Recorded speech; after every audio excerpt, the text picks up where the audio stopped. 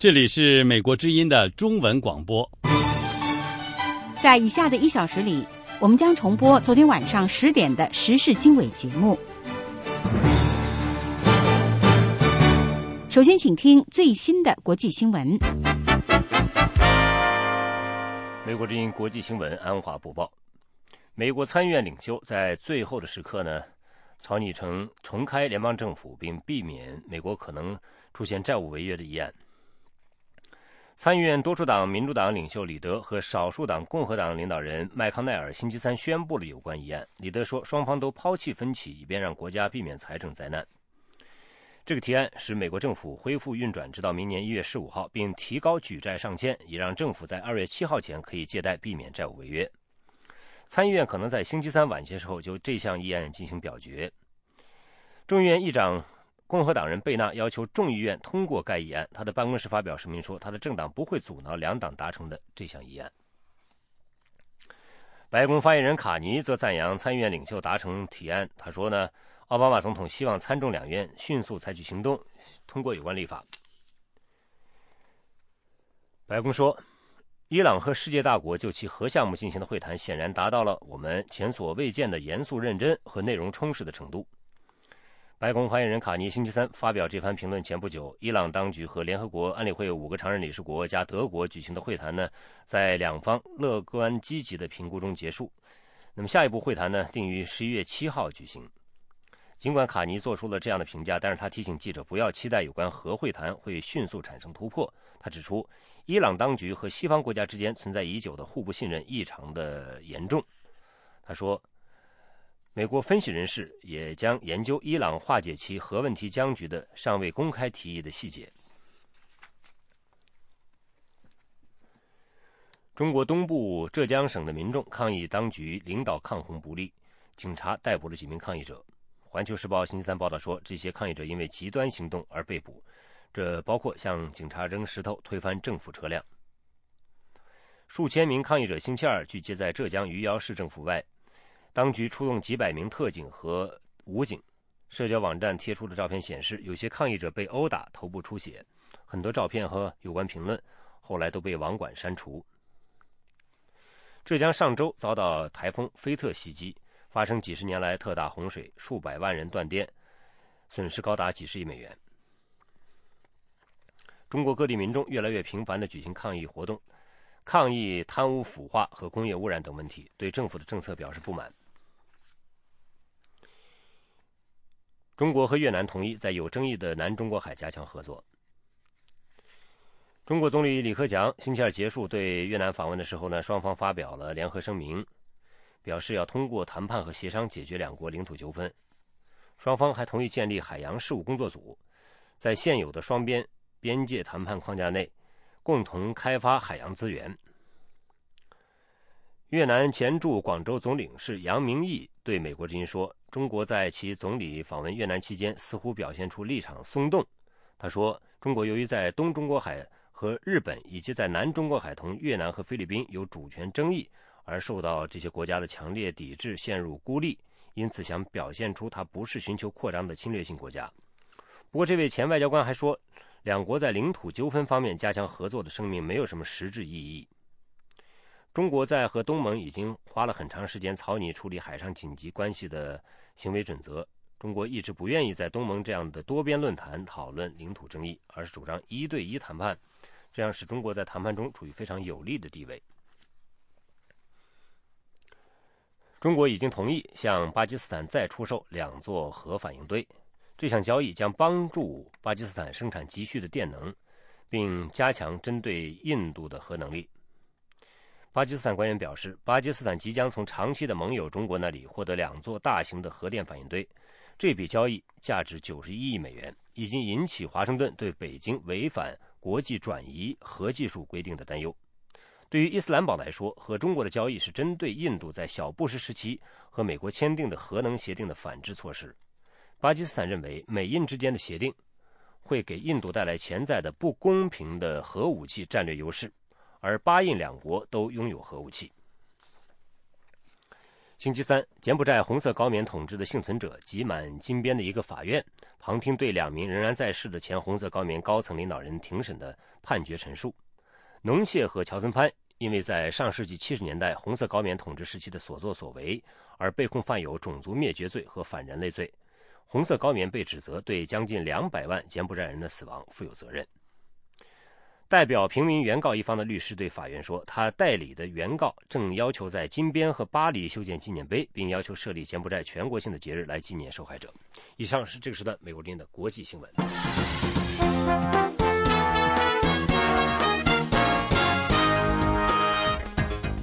欢迎收听美国之音的时事经纬节目。今天是10月16号星期三。这次节目的主要内容有：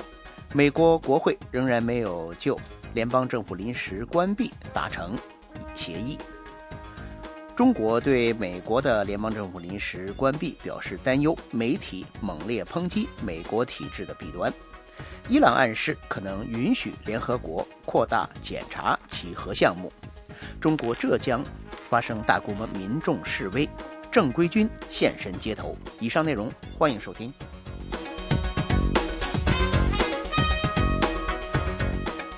欢迎收听美国之音的时事经纬节目。美国国会议员仍然没有能够就结束联邦政府的部分关闭以及提高举债上限，以避免发生债务违约的提案达成协议。众议院的共和党领导人搁置了一项对他的修正的表决。这项议案因为看起来不能在众议院获得足够的支持，而且也不可能在参议院获得通过。参议院的民主党和共和党的领导人现在还在等待众议院的谈判结果，然后再继续就早些时候的一项议案进行谈判。参众两院的提案呢，都将为重开政府拨款，并且在短期内提高举债的上限。不过众议院的提案内容包括修改奥巴马总统的医保方案，民主党人反对把医保法案和其他任何问题，也包括开支预算的问题绑在一起。奥巴马总统在纽约接受电视台的采访，他呼吁美国国会的议员要抛开政治，停止伤害美国人民。星期四是提高美国联邦政府债务上限的最后期限，只有提高上限才能继续举债，美国政府也就可以避免债务违约。好，那美国之音的国会记者杨晨呢，现在就坐在我们的演播室里。自从美国临时的这个联邦政府这个临时部分关闭以后呢，那我们这个国会记者呢，可是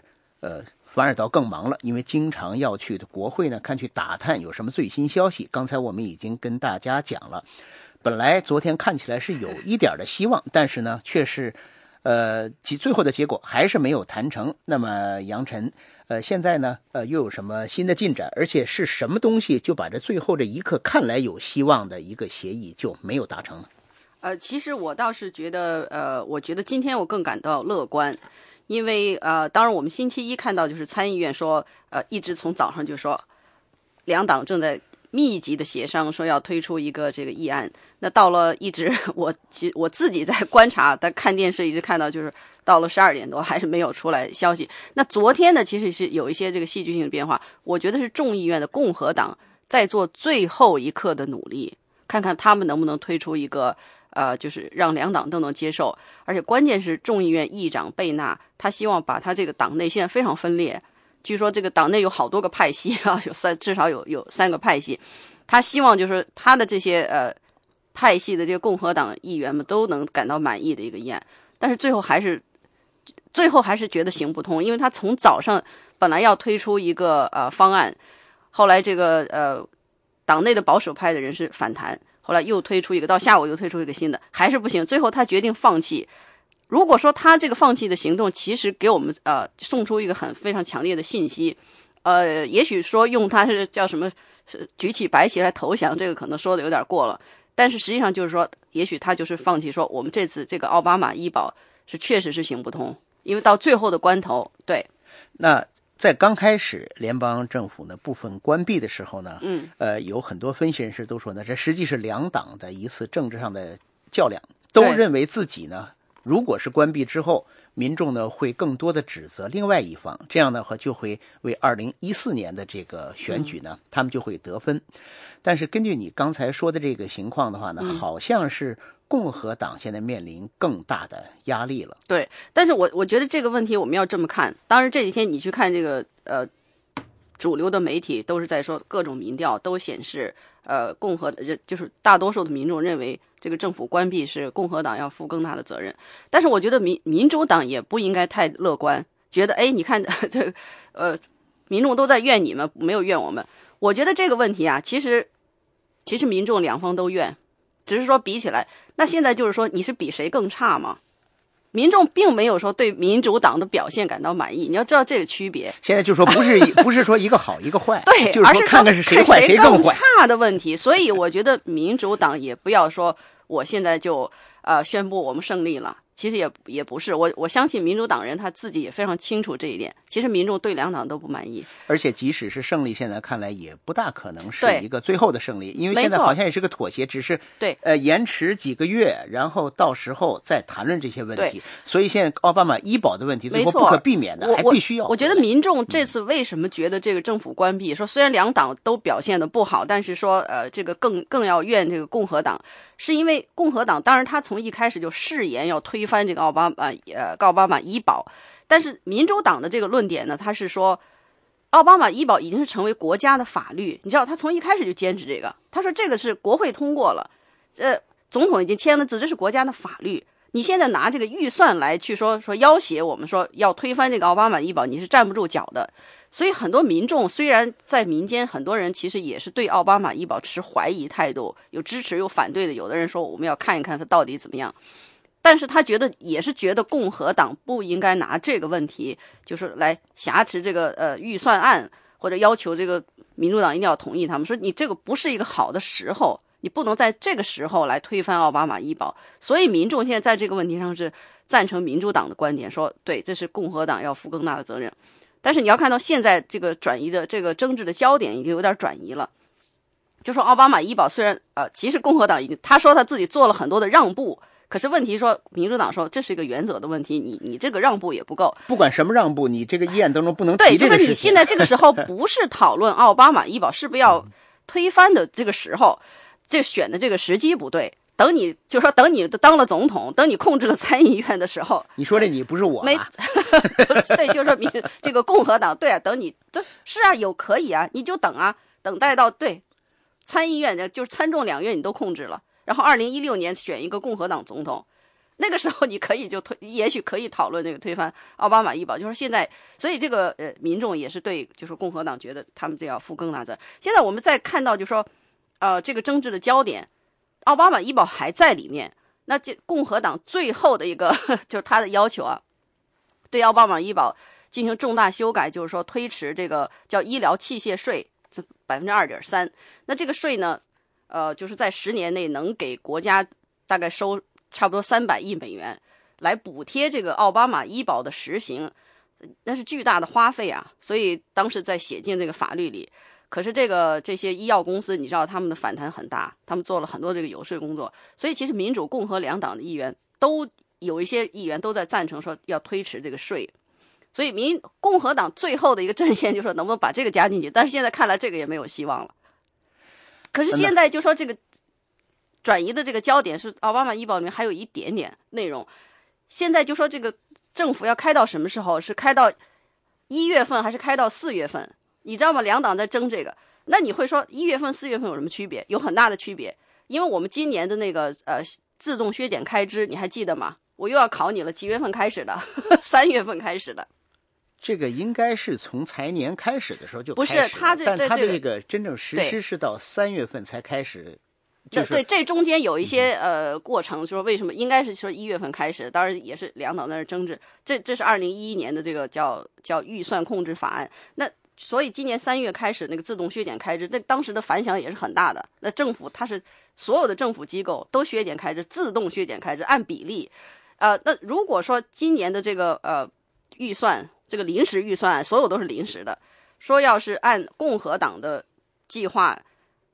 到4月份持续到4月份，那么就说明年2014年3月，明年的自动削减开始自动生效，为什么民主党这么坚持说不行，我开到1月15号就可以了？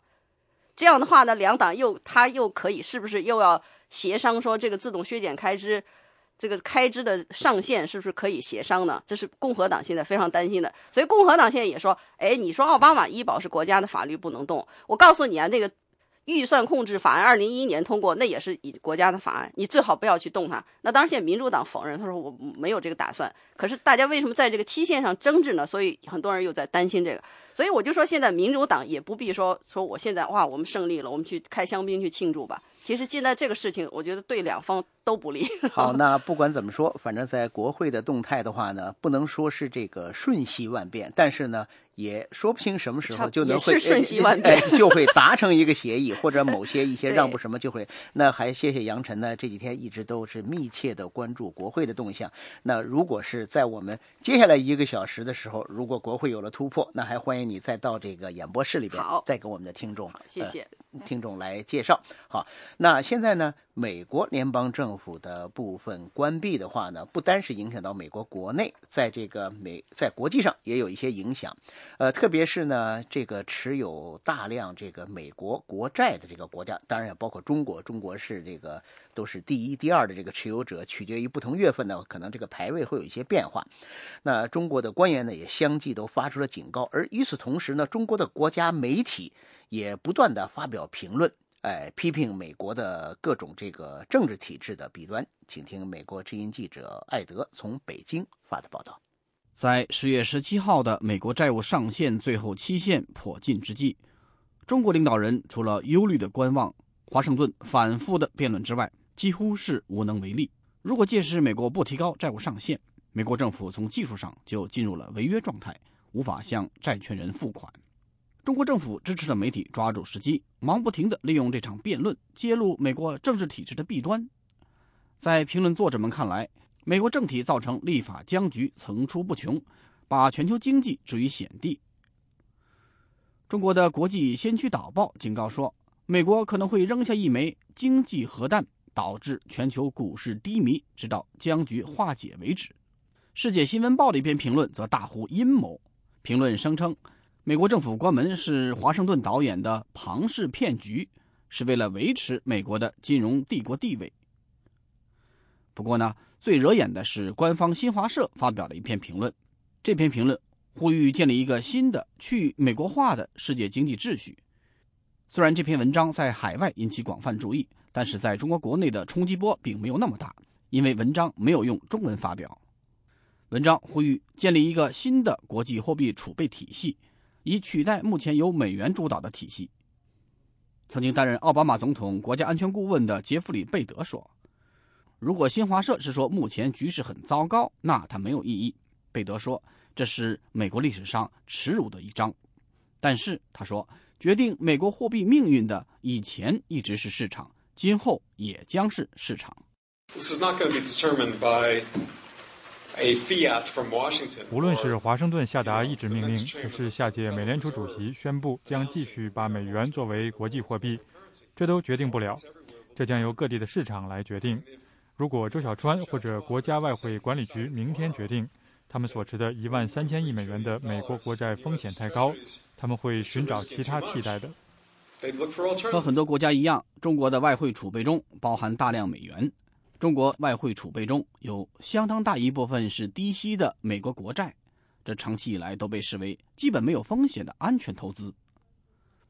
这种稳定性是美元保持全球金融体系核心地位的主要原因，各国都购买并储备美元。近年来，中国减缓了美元收购，不过中国的经济以出口为导向，积累了大量的外汇盈余，除了存为美元之外，并没有其他多少选择。欧洲的金融动荡伤害了欧元的吸引力，而中国还没有允许本国的人民币自由越境流通，这意味着人民币还不能用作国际储备货币。不过贝德说，中国正在采取步骤把人民币转变为一种主要货币。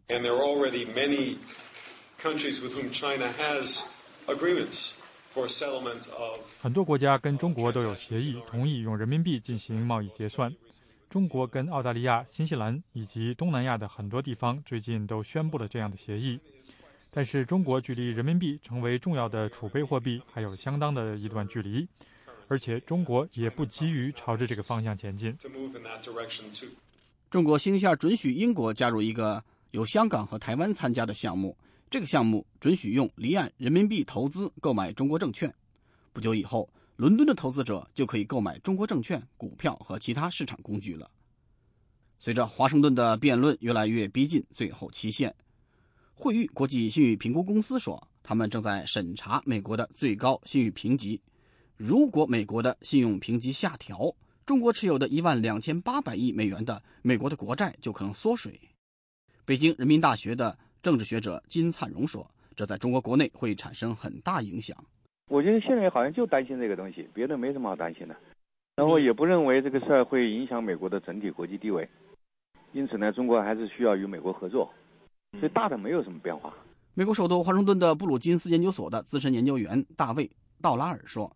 虽然有关债务上限的辩论有可能危及美国在亚洲的地位，但是他认为影响会很小。中国在世界经济中的大小在变化，中国的影响在扩大，我认为这方面在逐渐变化，但这是一个非常渐进的过程。华盛顿在举债问题上的僵局迫使奥巴马总统本月早些时候取消了出席亚洲重要经济政治会议的计划，而奥巴马政府一直在设法加强同亚洲的外交和安全关系。与此同时，中国也在设法扩大在亚洲的作用。中国官方支持的《北京青年报》用一个成语概括了中国人的看法，那就是远亲不如近邻。美国之音时事经纬，欢迎收听。美国联邦政府开始部分关闭的时候呢，是要保留下这些有紧急事务要处理的这些机构。不过呢，美国的国家公园当时被认为呢是不是紧急要处理的这些机构，所以呢，很多著名的国家公园呢也和其他的一些这个联邦机构一起都临时关闭了。不过现在有一些公园呢重新开放了。区别在于，他们现在开放的时候所需要的经费不是来自联邦政府，而是这些公园所在的州政府。他们认为宁肯出钱让这些公园运转起来，以便让公民呢能够享受这些公园。请听美国之音记者丽萍在华盛顿的报道。自由女神像关闭12天之后，又开始迎接游人了。担心与纽约的这个象征擦肩而过的游客们大喜过望，纷纷来到炮台公园，搭摆渡船前往自由岛。我们以为去不了了呢，这可太出乎我们意料了。自由女神像是10月1日开始关闭的大约400个国家级地标之一。围绕联邦预算的争论导致部分联邦政府机构关门，国家公园也包括在内。纽约州说，关门已经使纽约市损失了数百万美元的旅游业收入，因此州政府同意给国家公园服务局37万美元，使自由女神像从星期天到星期四向游客开放。另外3个州也跟联邦政府达成了类似的协议。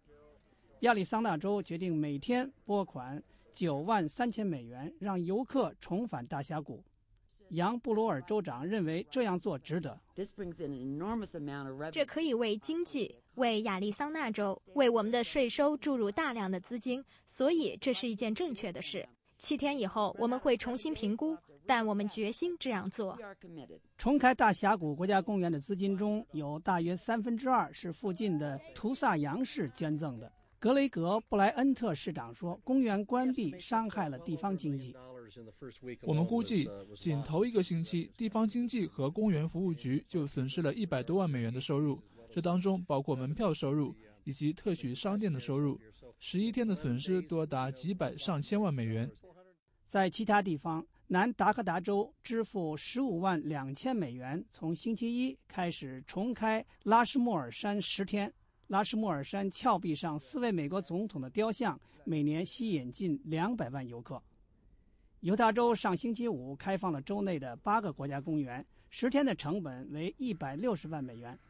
共和党控制的国会众议院通过了几个法案，为包括国家公园在内的部分政府机构提供资金。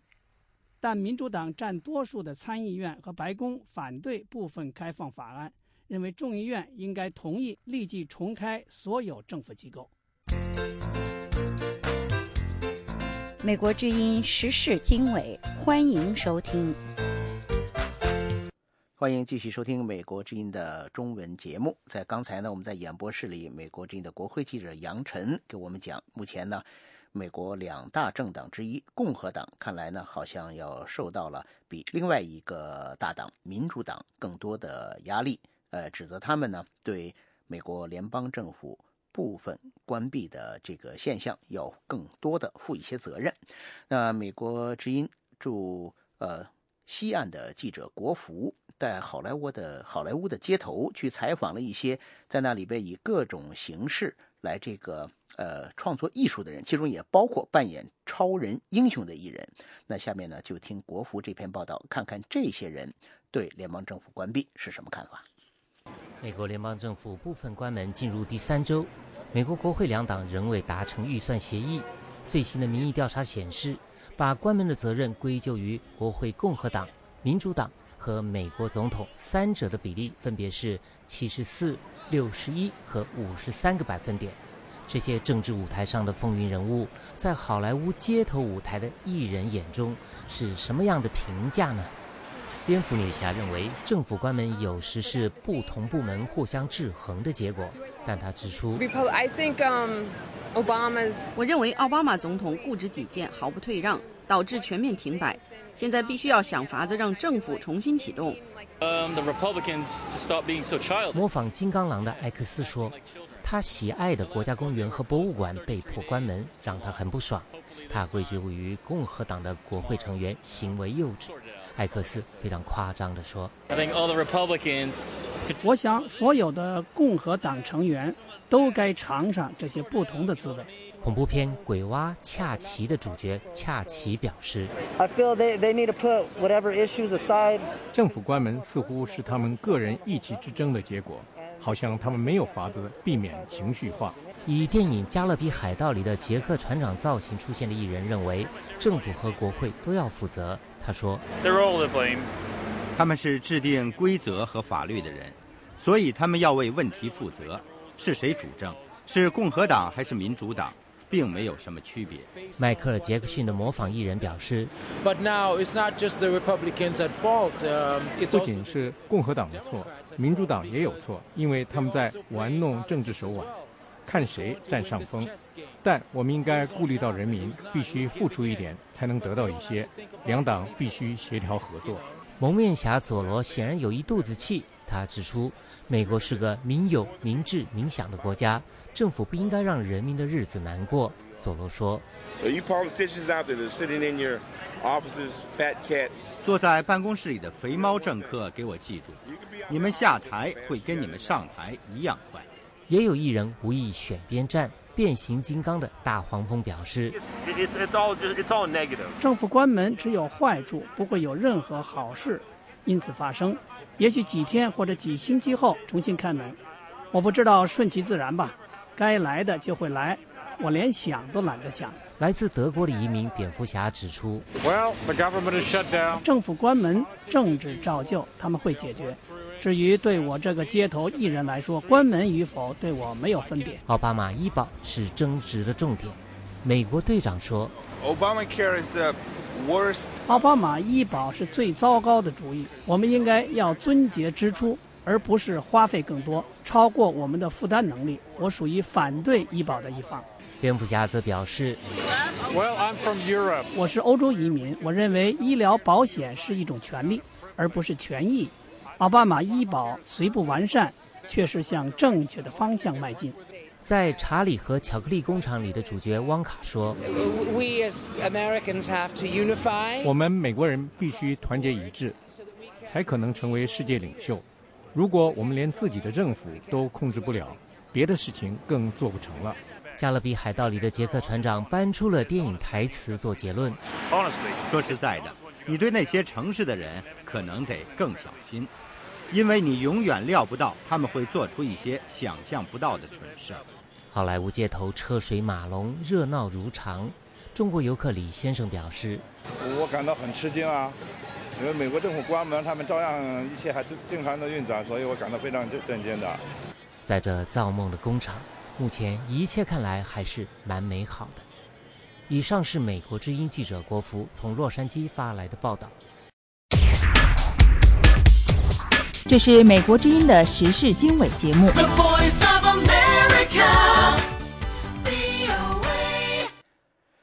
欢迎继续收听美国之音的时事经纬。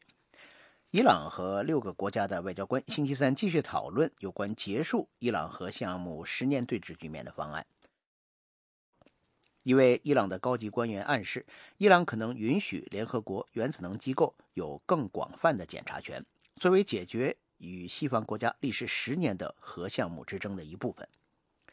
参加日内瓦会谈的有伊朗官员，还有5+1的代表。5是指联合国安理会的常任理事国英国、中国、法国、俄罗斯和美国，再加上德国。5+1要求包括伊朗接受全面核查，允许国际原子能机构可以不经宣布就对伊朗的核设施随时进行检查，同时伊朗还必须减少铀的浓缩度。伊朗还没有公布他的建议的细节，但是国营的伊朗通讯社援引伊朗副外交部长的话说，伊朗建议的第一部分不包括检查或者浓缩铀的问题。他说这是最后措施的一部分。伊朗外长说，德黑兰的计划提出分3个阶段，在1年内解决长期的核项目僵局。他说第一阶段的目标在1-2个月甚至更短的时间内就可以实现。会谈双方都对星期二在日内瓦举行的第一天的谈判表示赞扬。英国外交大臣黑格在东京对记者发表讲话，欢迎伊朗在鲁哈尼总统就任以来愿意与国际社会进行更多的接触，但是黑格同时表示，只有伊朗的行动才能决定谈判能否取得进展。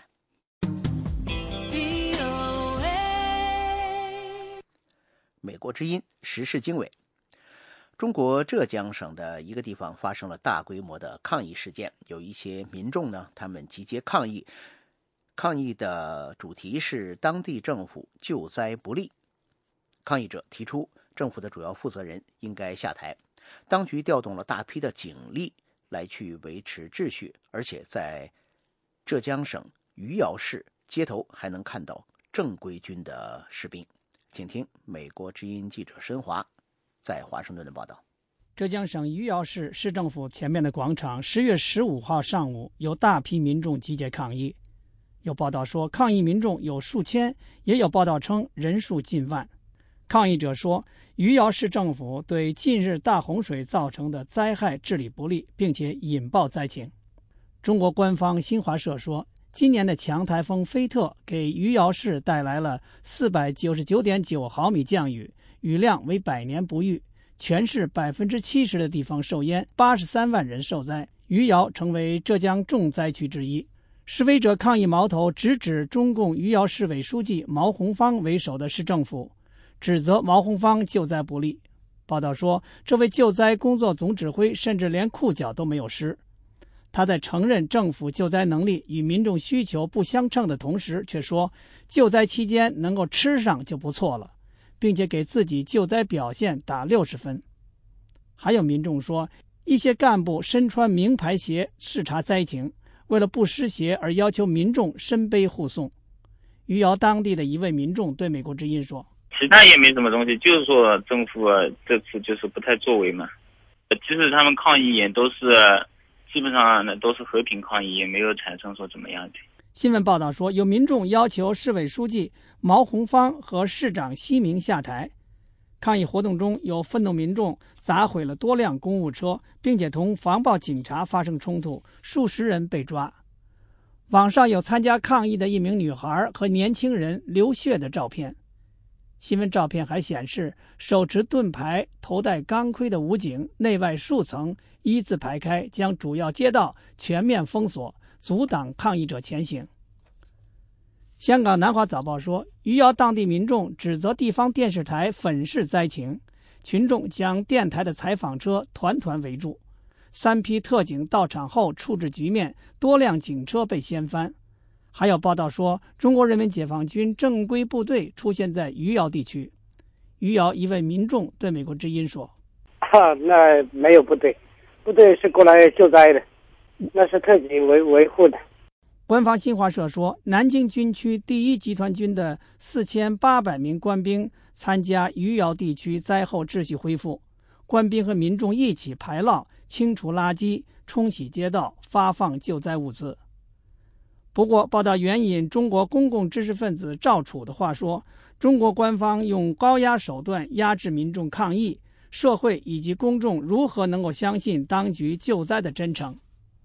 网络活动人士吴干说，当局派出4800名官兵来救灾，而接着网络就开始屏蔽，消息越来越少，这些都令人担心。他称赞余姚民众敢于将救灾不力的指责鲜明地抛向政府，实属难得勇气。而官方的做法是，只要你上街，政府就不客气。报道说，10月16日上午，余姚市政府前继续有大批武警和特警执勤把守。当地官媒发表的评论文章呼吁民众适当理性地表达诉求。美国之音记者申华华盛顿报道。这里是美国之音的中文节目。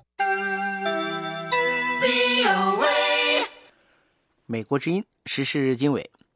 中国的有关部门计划制定法规，禁止艾滋病毒的感染者进入公共浴池等场所。这项计划受到了一些人士和社会维权机构的批评。请听美国之音记者齐永明的报道。中国商务部的沐浴业管理办法要求沐浴场所在显著位置设置性病、艾滋病禁止入内标志的管理规定，星期天一经在网上公布，就引来各方的批评和讨论，认为这样的规定缺乏常识，没有必要，而且明显是歧视行为。为乙肝病毒和艾滋病毒携带者等争取权益的非政府机构一人评中心的理事陆军批评说，商务部的这个规定不合情理。他对美国之音说，艾滋病毒的传播呢，其实它的途径非常少，非常有限，而且很固定。日常的工作生活接触，包括一些沐浴，完全不会构成 HIV 病毒的传播。除了刚才说的要放入这种标志之外呢，商务部还说违反这个规定的要予以罚款。这样的一个规定折射出来呢，他们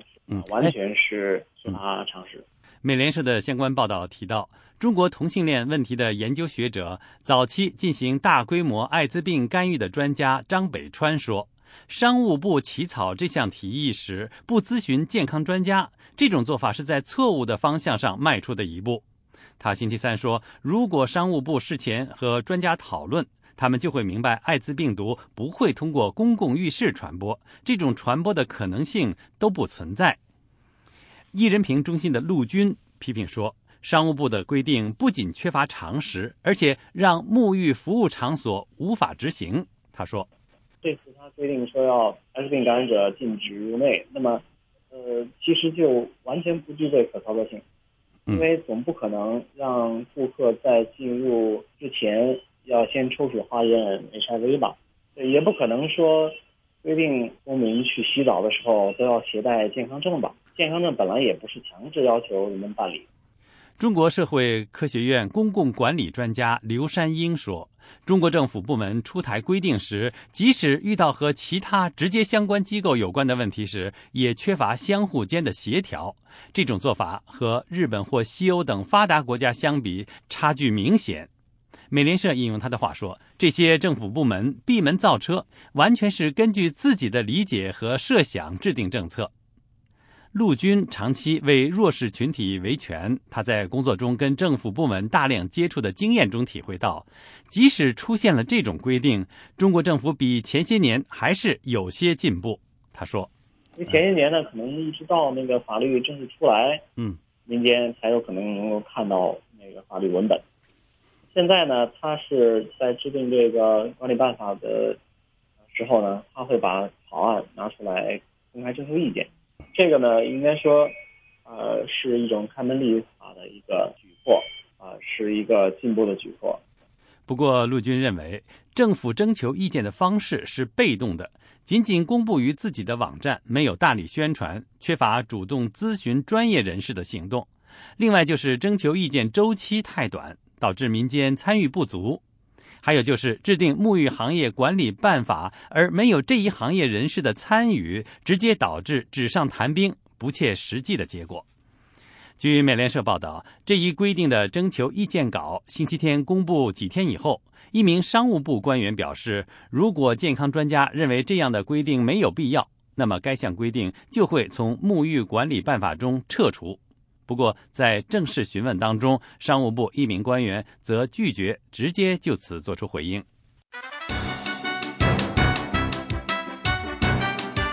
这是美国之音的中文广播。美国之音时事经纬。中国在它的经济几十年前还没有很大发展的时候呢，曾经有一个主要的思维，就是要韬光养晦。那在几十年后的今天，中国的在国际上的影响力日益加强的时候，是不是就要再放弃这样的一个韬光养晦的做法呢？请听美国之音记者利亚报道。在经历了2008年的国际金融危机，2010年年底开始的阿拉伯之春，到2012年的美国大选，以及中国领导人10年一次的权力交接之后，不管是中国人还是海外的观察人士，似乎都能感觉到中国已经走到一个时代的尽头。走过5000载岁月沧桑，历经100年兴衰沉浮，当代中国站到了新的历史起点上。前美国驻华大使洪博培也感觉到中国大变革的即将来临。变革即将发生，而且它的脚步不会减缓，它只会随着时间的推移而变得更为强烈。变革的呼声不仅仅体现在中国的社会、政治和经济体制上，它也体现在中国的外交策略上。如果用30年的周期来回顾新中国的历史，那么从1949年到1978年毛泽东主政期间，中国的外交政策可以说是向全球输出共产革命。而在1978年到2008年的第二个30年，邓小平提出了韬光养晦的外交指导原则，为中国的发展创造和平的国际环境。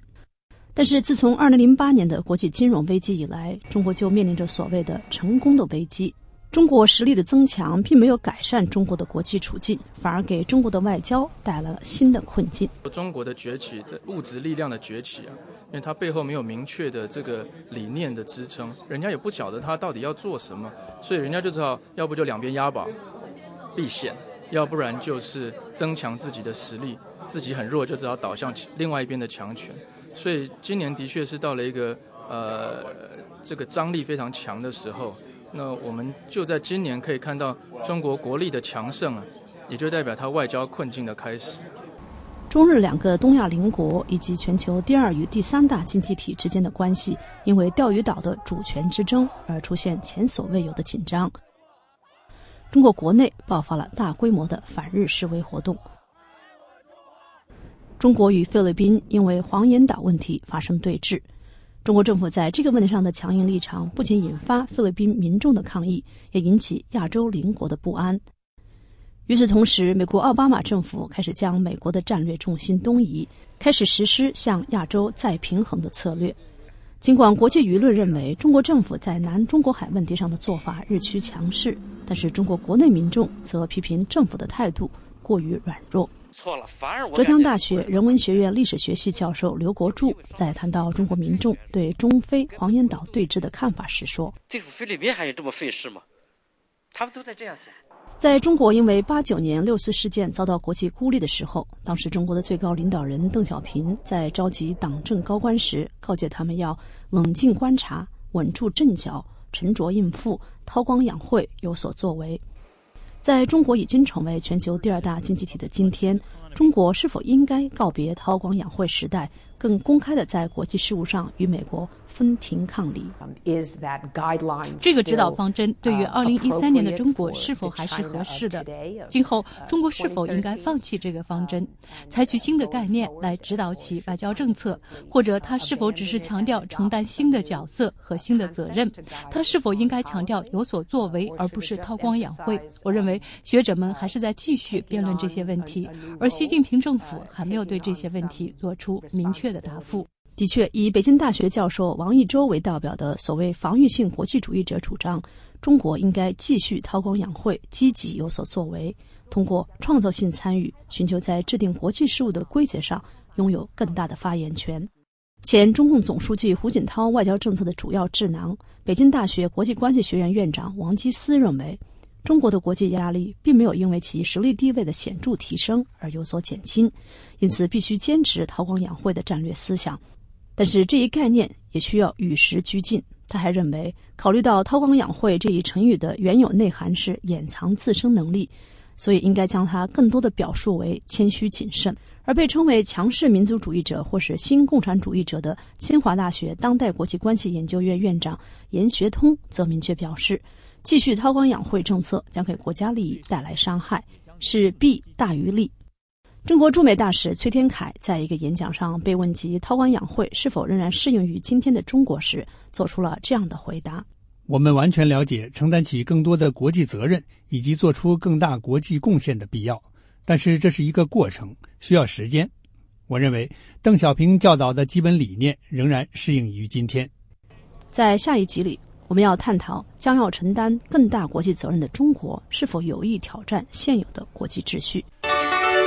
这是美国之音的时事经纬节目。欢迎继续收听美国之音的中文节目。10月16号星期三是世界粮食日。今年的世界粮食日主题是发展可持续粮食系统，保障粮食安全和营养。而目前呢，世界粮食的安全受到了一项挑战，却是因为中国居民的肉食消费迅速提高。请听美国之音记者林峰报道。联合国粮农组织从1981年起把每年10月16号定为世界粮食日，旨在促进粮食生产，鼓励国家之间技术合作和消除贫穷国家的饥饿问题。今年世界粮食日的焦点是发展可持续粮食系统，保障粮食安全和营养。然而近年来世界粮食价格的上涨给大多数欠发达国家解决本国人口的温饱问题构成严峻挑战。世界粮食价格从2006年开始就不断上涨，实际上粮食价格从那时算起已经增长了1倍。世界收入最低的人们受到粮价上涨的影响最大。莱斯特·布朗是美国知名环境问题专家和农业专家，他于1994年在《世界观察》期刊上发表一篇题为《谁来给中国提供粮食》的文章，呼吁中国政府重视粮食生产，否则中国未来巨大的粮食需求将会给世界粮食安全构成严峻挑战。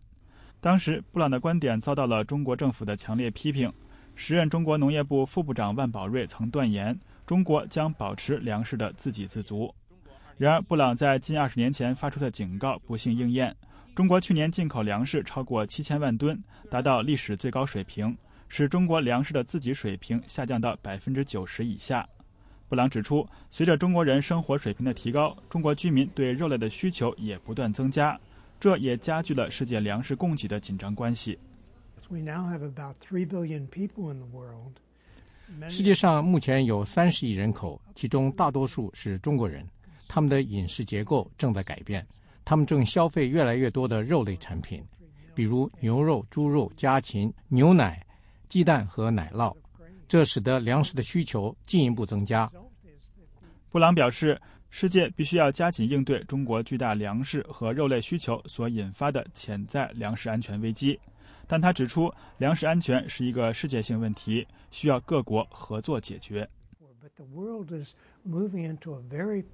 从粮食安全角度来看，世界已经进入一个非常危险的境地，因为粮食亩产已经见顶，水资源短缺，可用耕地减少，特别是可耕地被用于非农领域，所有的这些都交织在一起。我认为这显示世界粮食安全进入一个非常困难的时期。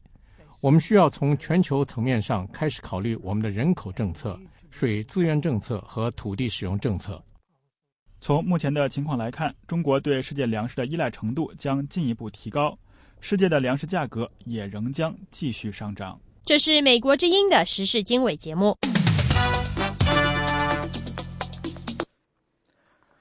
台湾陆委会的一名高级官员表示，两岸政治谈判的步调应该由台湾的民意决定，而目前并没有任何紧迫性。请听美国之音特约记者张永泰从台北发来的报道。台湾主管大陆事务的陆委会主委王玉琦星期三在立法院内政委员会接受质询时表示，两岸政治谈判的步调必须取决于台湾的民意，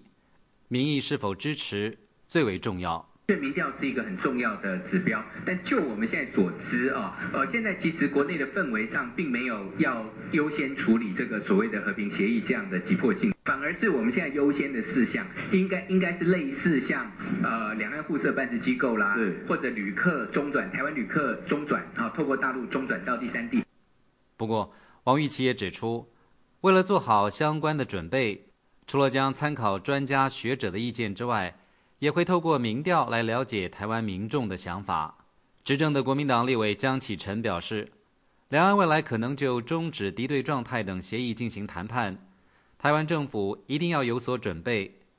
尤其中国国家主席习近平近来的谈话显示，两岸政治谈判的步伐应该要加快。习近平在 APEC 里面也提到说，两岸政治分歧的问题始终要逐步解决，总不能将这些问题一代一代的传下去。他某种程度上，其实习近平上来以后，他对两岸关系也有一种急迫感。他的急迫感在于他想要建立他自己在两岸关系上面的一个主导权呐。江启臣还指出，很明显，为了有别于中国前任领导人胡锦涛和江泽民，习近平希望创造有所突破的两岸关系。陆委会主委王玉琦指出，在 APEC 举行期间，和大陆国台办主任张志军见面时特别提出，希望双方未来定期互访，并建立常态性的沟通机制。王玉琦还强调，两岸事务负责人的互访目前还在规划当中，未来他如果有机会访问中国大陆，在出发之前一定会先向立法院报告。在野党台联党立委黄文玲要求，如果王玉琦将来有机会去中国交流，身份必须是中华民国陆委会主委，如果在官衔上有被矮化的嫌疑，就不宜前往。国民党立委吴玉生质询指出，两岸互设办事机构一定要争取到人道探视权，否则宁可不要互设机构。我认为我们要求人道探视也是一个平等互惠的原则嘛，对不对？对，我们的人在那边，他们的人在台湾都是一样的，对，所以因此呢，基于这样一个理念，我认为人道探视这个要求也无分蓝绿嘛。王玉琦表示，人道探视权的问题，大陆方面目前并没有松口，如果争取不到的话，互设办事机构的步调确实会放缓。王玉琦还谈到，他和大陆国台办主任张志军互称主任和主委，显示了两岸互不否认治权。不过，大陆国台办发言人杨毅日前则表示，这种说法联想过于丰富。对此，王玉琦说，杨毅的发言不得体，未来将向中国方面反映。在野党亲民党立委陈怡杰质疑，中国新华社报道王玉琦是台湾两岸事务负责人，这算是什么官衔互称呢？王玉琦答复，要多给中国大陆一些时间，因为从张志军嘴里说出来已经很不容易了。以上是美国之音特约记者张永泰从台北发来报道。这里是美国之音的中文节目。美国之音时事经纬。美国国务院的前助理国务卿坎贝尔在访问台湾的时候表示，台湾不仅应该与中国建立良好关系，而且还应该尽量的多元化。请听美国之音记者黄耀义从台北发的报道。坎贝尔10月15号在台北参加了由中华民国高等政策研究协会、美国企业研究所、东京财团联合主办，中华民国外交部协办的2013年台美日三边安全对话研讨会。他在致辞当中表示，由于美国政府以及国防体系当中了解亚太的人太少，所以美国对亚太地区投入的不够多，而即使有投入，也主要在东北亚地区。坎贝尔说，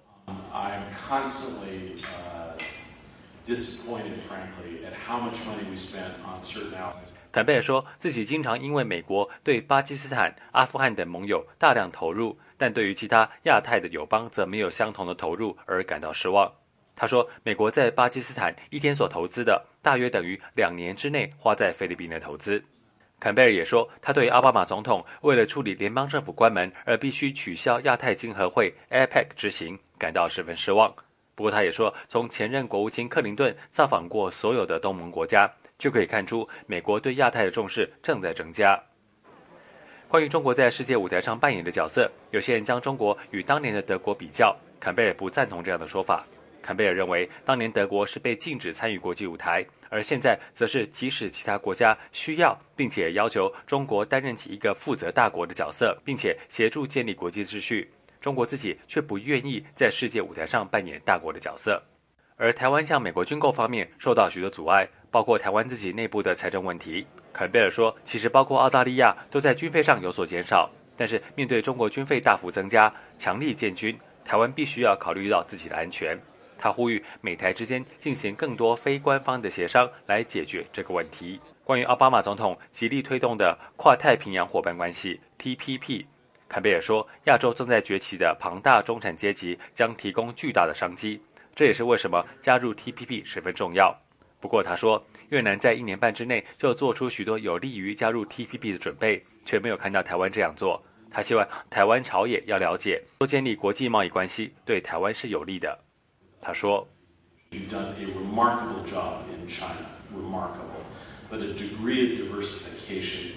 坎贝尔说，台湾在过去几年与中国建立良好关系是很不简单的，但是他也提醒，建立多元多边的关系才是台湾的战略利益。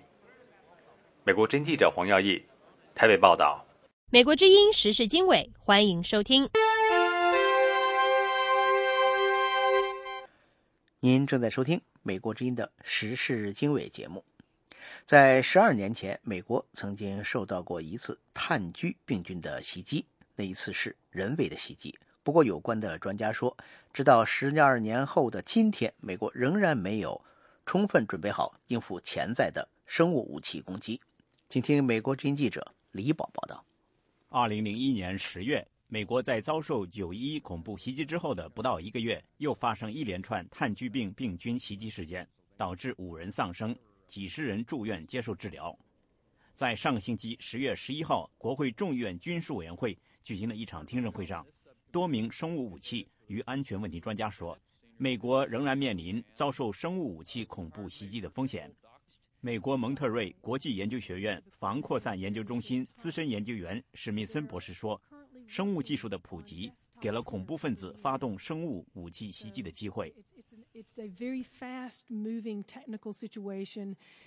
这项技术发展得很快，使恐怖组织有机会掌握这种能力。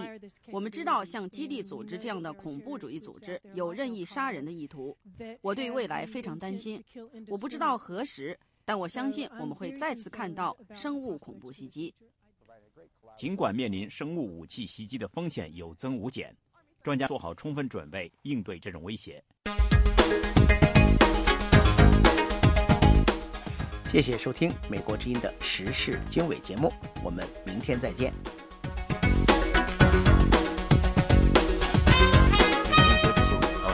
美国国会参议院星期三晚上投票通过了在最后一刻双方妥协后的达成的议案，决定呢恢复联邦政府运转，并且提高政府举债上限，以避免美国政府债务违约。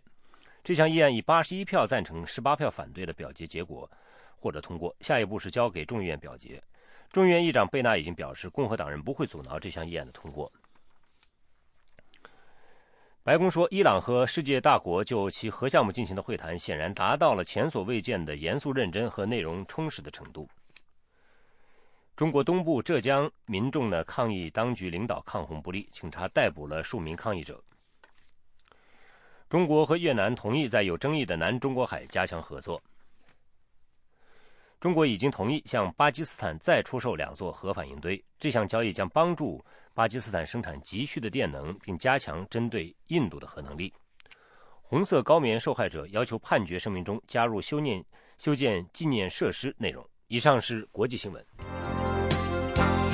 以上是这1小时的国际新闻。您如果需要获取更多的信息，请访问美国之音网站 www.voachinese.com。如需和我们联系，美国之音的电邮地址是 chinese@voanews.com。美国之音现在结束今天上午的中文广播。